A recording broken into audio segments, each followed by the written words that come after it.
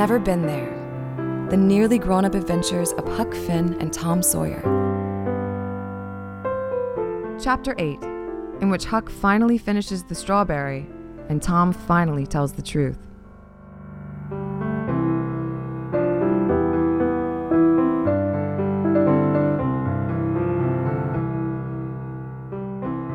After Rodrigo had let us live, that is, only after he'd threatened to kill us so we'd remember that we were going to die, well, after that, Tom and I resumed our long walk west. I was troubled by everybody being so darn eager to give me advice about how to live life. Did I look that lost? I wasn't searching for the meaning of life, though I wouldn't have minded a few tips on the ordinary stuff. I mean, it's the day-to-day stuff that'll drive you crazy. Put one step in front of the other, live one day at a time. How are you supposed to do that? How the hell do you walk by the abyss every day without peeking into it? Especially with it laying there staring up at you the whole time. About the abyss, it was at this time in our travels that we made it to the Grand Canyon. I went to the rim of the canyon by myself, and you probably remember what happened then. Slipping, falling, hanging onto the branch, the snake, the strawberry, all that stuff. Just as we had begun this story all those chapters ago, Huck was hanging off a cliff 1,000 feet above an unpleasant death, and the way up was blocked by a rattlesnake. And now that the strawberry he'd found there was eaten and gone, Huck's story seemed over. Somehow it was all right to him. Stories do have an end. Then something smacked him in the face, hard enough that he nearly let go of the branch. It was a thick, scratchy rope, looking much like the one Rodrigo had used to tie them up. Huck, do you see the rope? You mean the one that hit me in the face? Yeah, that'd be the one. Grab on and I'll pull you up. All right, I've grabbed on, but when you pull me up, I want you to... No, wait, slow down. I got you. No, don't pull me past the... Ow! Oh my God, that hurts. I'm pulling you up as fast as I can. Okay? There. I got you. Safe on top again. You idiot. I just saved your life. You just got me bit by a rattlesnake. It's not a problem. Everybody knows how you deal with a snake bite. Here's my knife. Now, where to bite you? Right here by my back pocket. Back there, huh? Oh, golly. And with that, Huck passed out. Tom looked down at his unconscious friend and saw the bite marks on the back of his pants. He nervously rolled the knife handle in his hand and looked around to see if anyone was watching. With no one there to tell the story later, Tom knelt down to attend to Huck's wound. It was a tough few days for Huck getting over the snake bite. He stayed laid out on the ground, unable to move much, ran a high fever, and was in considerable and constant pain. The local Indians took pity on these two hapless, helpless white men. The natives gave them food and herbal medicines in the hope that our heroes would soon get better and get gone from Indian land. Both outcomes eventually happened. Once back on the trail, which was no longer a trail but now open, flat, featureless desert, things seemed different between Huck and Tom. This had less to do with the cuts Tom had made into Huck's right buttock, and more to do with something brewing inside Huck. It was only a matter of time before it blew up. You haven't talked lately about the money waiting for us in San Francisco. You got any water left? No. I'm getting pretty thirsty. It's a desert. It's 1,000,000 degrees. There's no shade. You're supposed to get thirsty. What's the deal with the money? What money? The money you haven't talked about lately. You worry too much about the wrong things.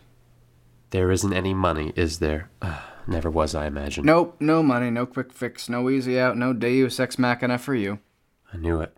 I knew you were lying. I should have guessed when I saw your lips moving. Doesn't matter either way, because your problem has nothing to do with money. You're an expert on my problems. Should be, after listening to you for 2,000 miles. Look at you. You get every possible break, wind up with the perfect life, and you can't stop complaining about it. My perfect life? That's pretty funny, coming from Mr. Float Through It All like it's a picnic, do whatever you want, and have everything turn out perfect for you. You're so stupid, I want to throw up just listening to you. Which part was perfect? The dead mom, The drunk dad who tried to kill me? Was it the no home and no family, or was it the ex-friend who feeds me to rattlesnakes and tortures me with his incessant prattling? What's right with your life? I'll make a list. From nothing, you make a whole world, you fall in love with someone else's girl, I might add, have the grit to get married, have kids, go to work, and come home to a house of folks waiting for you to come home. It came so easy for you, you don't even know what you have. And then, the absolute pinnacle of idiocy, you let it turn to crap right there in your hands, and then you have the nerve to complain about it. Of all the self-centered, self-absorbed, solipsistic sons of bitches... That's when Huck hit him. He swung around and popped Tom with a roundhouse that shook them both to the core. Yeah, and you know what else? You hit like a girl.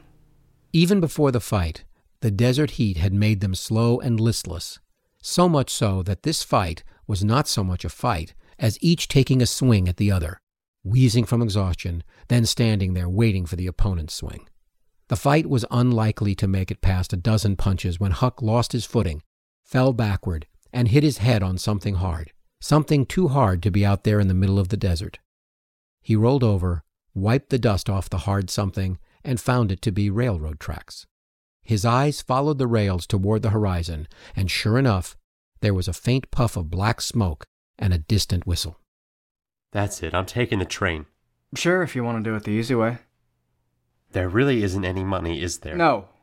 I lied, all right? You weren't smart enough to go on an adventure for the right reasons. You probably still wish you stayed home. Damn right I do. You're an idiot, and too much of an idiot to see who's trying to help you. The approaching sounds of the train covered the uneasy quiet after Tom's last comment. But harsh as it was, it stung with truth.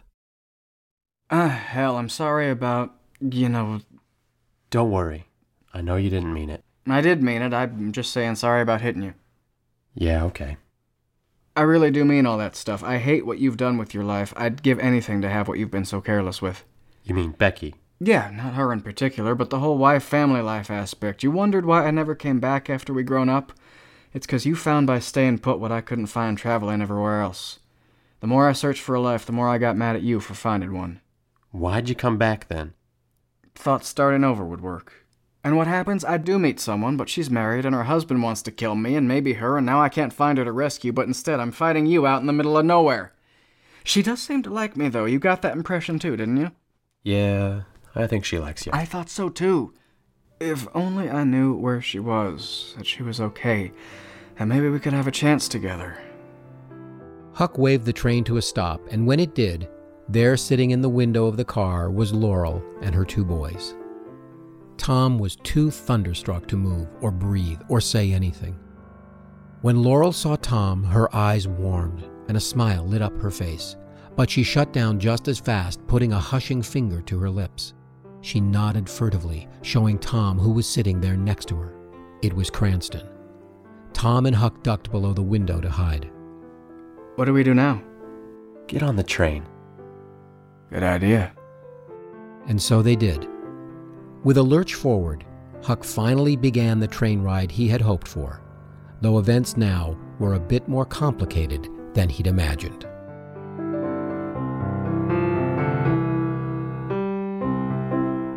Chapter 8 was performed by Alex Parker as Huck, Gus Krieger as Tom, Vahan Musikian was our reader, and James Whitmore Jr. was the voice of Old Huck. Our music was written and performed by Mark Feinberg. The story is based on characters created by Mark Twain. Never Been There was written and directed by Krishna Rao. All rights are reserved by the author. Visit our website at neverbeentherepodcast.com. This is Jessica Straub. I hope you've enjoyed the show.